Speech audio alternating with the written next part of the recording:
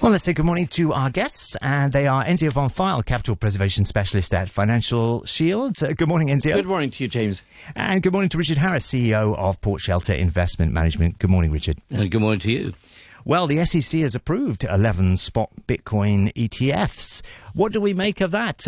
Richard, I'm not sure that Bitcoin and crypto is your favourite subject, but nevertheless, is it in the mainstream now? Well, my favourite subject, but not necessarily my favourite asset. I think the SEC take the view that it's not really up to them to make a definitive judgment on how investors should invest and what they should do. What they're interested in is making sure the market is done on a stable, sensible and fair basis. So if investors want to invest in something, they should be allowed to do it. So they're not making a judgment call on Bitcoin itself, and they've said that deliberately. But what the ETFs do, these are exchange-traded funds. They're basically funds into which people put money and the fund manager buys Bitcoins underneath. What they do is make it a lot easier to buy Bitcoin, and that's why the price has been going up, because the feeling is that, well, there's going to be a flood of money coming in. Is that a good thing, do you think, Enzio? What are your feelings about these ETFs? Oh, the ETFs I'm a total fan of. Indeed, in our capital preservation work, that's what we use, because they, as Richard was alluding to, they provide access at a very low price. You get a wonderful range of diversified baskets in them, depending on the ETF, of course. But I'm not a fan of this Bitcoin crypto stuff. It's just because I'm far too, as a geriatric, I'm far too silly to understand what they really do. And if in doubt, leave it out, as my old American saying. Peter Lynch, one up on Wall Street, also wrote this basically in his book on how to beat the stock market. He was only Fidelity. He was only running the top fund for them. And he also said, if you don't understand it, just stay out of it. I don't understand them, frankly. Richard, do you know what they really do? What do they really do? Well, I mean, in a sense, it's the last fool theory. They are an asset, and people like to buy various assets. And if somebody is buying something and it goes up, then that's a good thing. And many people have made fortunes in Bitcoin because, of course, it's gone up in the last 10 to 15 years from zero to, what are we looking at now, 47,000 this morning. So, yes, there's a lot of money to be made, but you can't help thinking, what's behind them? It's people compare it to gold. You can't eat gold. You can't earn money off gold. But gold has been an asset of value for 5,000 years. Bitcoin is not, and has nobody supporting it, and also doesn't seem to be a diversifier against other financial assets. When markets go down, Bitcoin will go down. Is this decision by the SEC a tacit endorsement of Bitcoin and crypto, even though it says it isn't?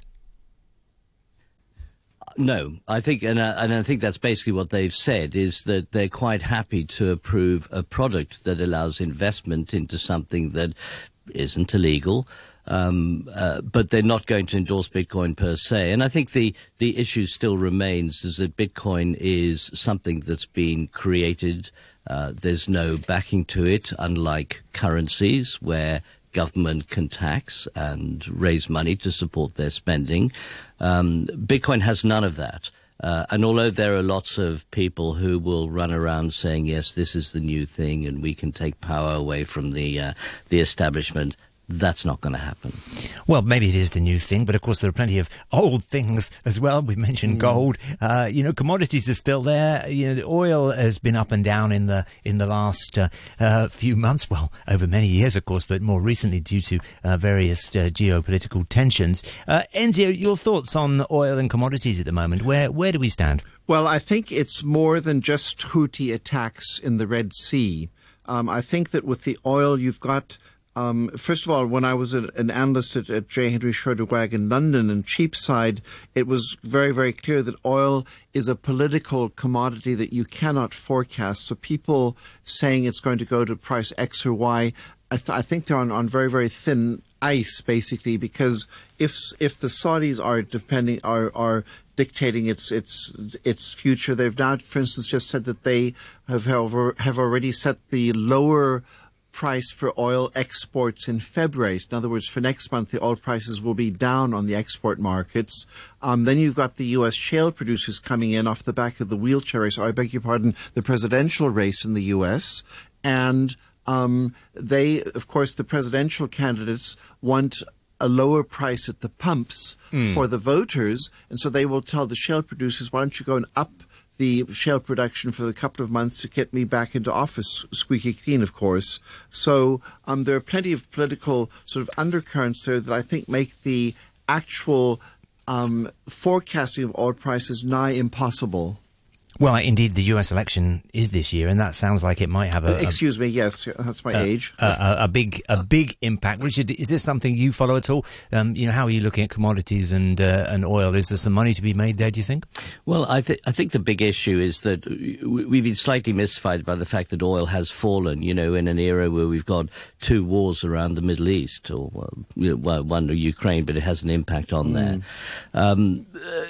And I think the big issue is China. When China is booming, then we do see commodities rise, and not just oil, but also a wide variety of other minerals, because they do a lot of buying on the world market. China's been very quiet since COVID. It's looking to recover, but it's not there yet, and as a result, I think a lot of the commodity markets are quite weak. In addition to that, I think that because China's been quite weak, it hasn't been exporting inflation, as has been the case in some recent years. In fact, it's exporting disinflation. And as a result, we're seeing inflation come down in the US, we've seen inflation come down in Europe, and everyone's patting themselves on the back because they're so terribly clever and having done But it's this. actually China, we're saying. But it looks as if it may be the Chinese economy, second largest in the world, which is pulling these things back. So I think it's a bit early to declare victory on the whole interest rate and inflation front, because, we have China, which is a major part of the world, and very often the Euro and US-centric view tends to ignore that. What's your view on China in the next, say, 3 to 6 months? Are you seeing some kind of recovery, any green shoots there? Well, I think there are green shoots, but, it's very, very early in the spring, and my view has been that it is quite possible that the authorities will bring in some kind of big stimulus to get the market going, because it's one thing to put little bits of market in, dripping it over time, but the market tends to take that and not really pay any attention to it. When economic authorities do have a big impact, it's when they throw in the big bazooka, they put in a lot of liquidity, and he said, right, we're really, really serious, and we're going to lift everything up by its bootstraps. I think that's likely to happen in China, and my views on China are predicated on that. And if that happens, I think that'll be good for China, and of course even better for Hong Kong.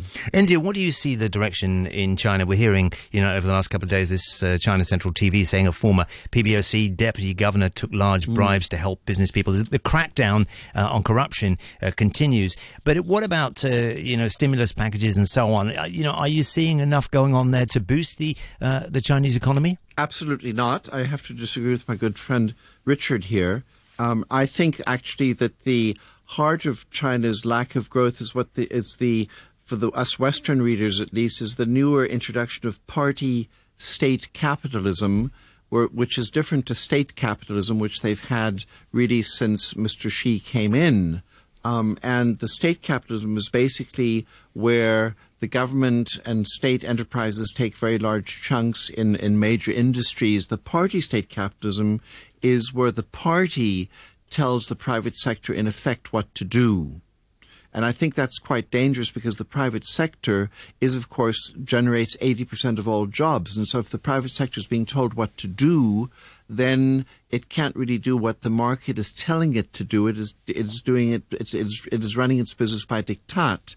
And I'm not saying that on the face of it is bad. It's just it's very difficult to then buy and sell a market of bazookas, stimuli, in other words, monetary and fiscal policy, when in fact the whole thing is quite ineffectual in my mind, such policy. So I don't, what I'm really saying to our listeners is I don't think that stimuli are going to be the buying signals in the Chinese economy that many people seem to hope they will be. I think there may be sort of short-term wonders in the market, bounces up and then it goes straight back down because of this introduction of the party-state capitalism. Well, stay tuned to that for more. Turning back to the US, Boeing announcing that it had made some errors over this recent door popping out of a plane from Alaska Airlines. Richard, what's the impact on someone like Boeing? This 737 MAX has not been doing that well, has it? Well, the share price dropped $30 almost immediately, having been quite positive recently, because this is just yet another piece of bad news about Boeing's engineering capabilities. And, the market can take so much. And we're now looking at a company that looks as if it's extremely accident prone, a company that's, let's face it, it's been going on for well over 100 years. Maybe it's got a little bit complacent. But the big issue appears to have been that a number of years ago, when Boeing took over McDonnell Douglas, the McDonnell Douglas management came in and then took on a profit-first policy.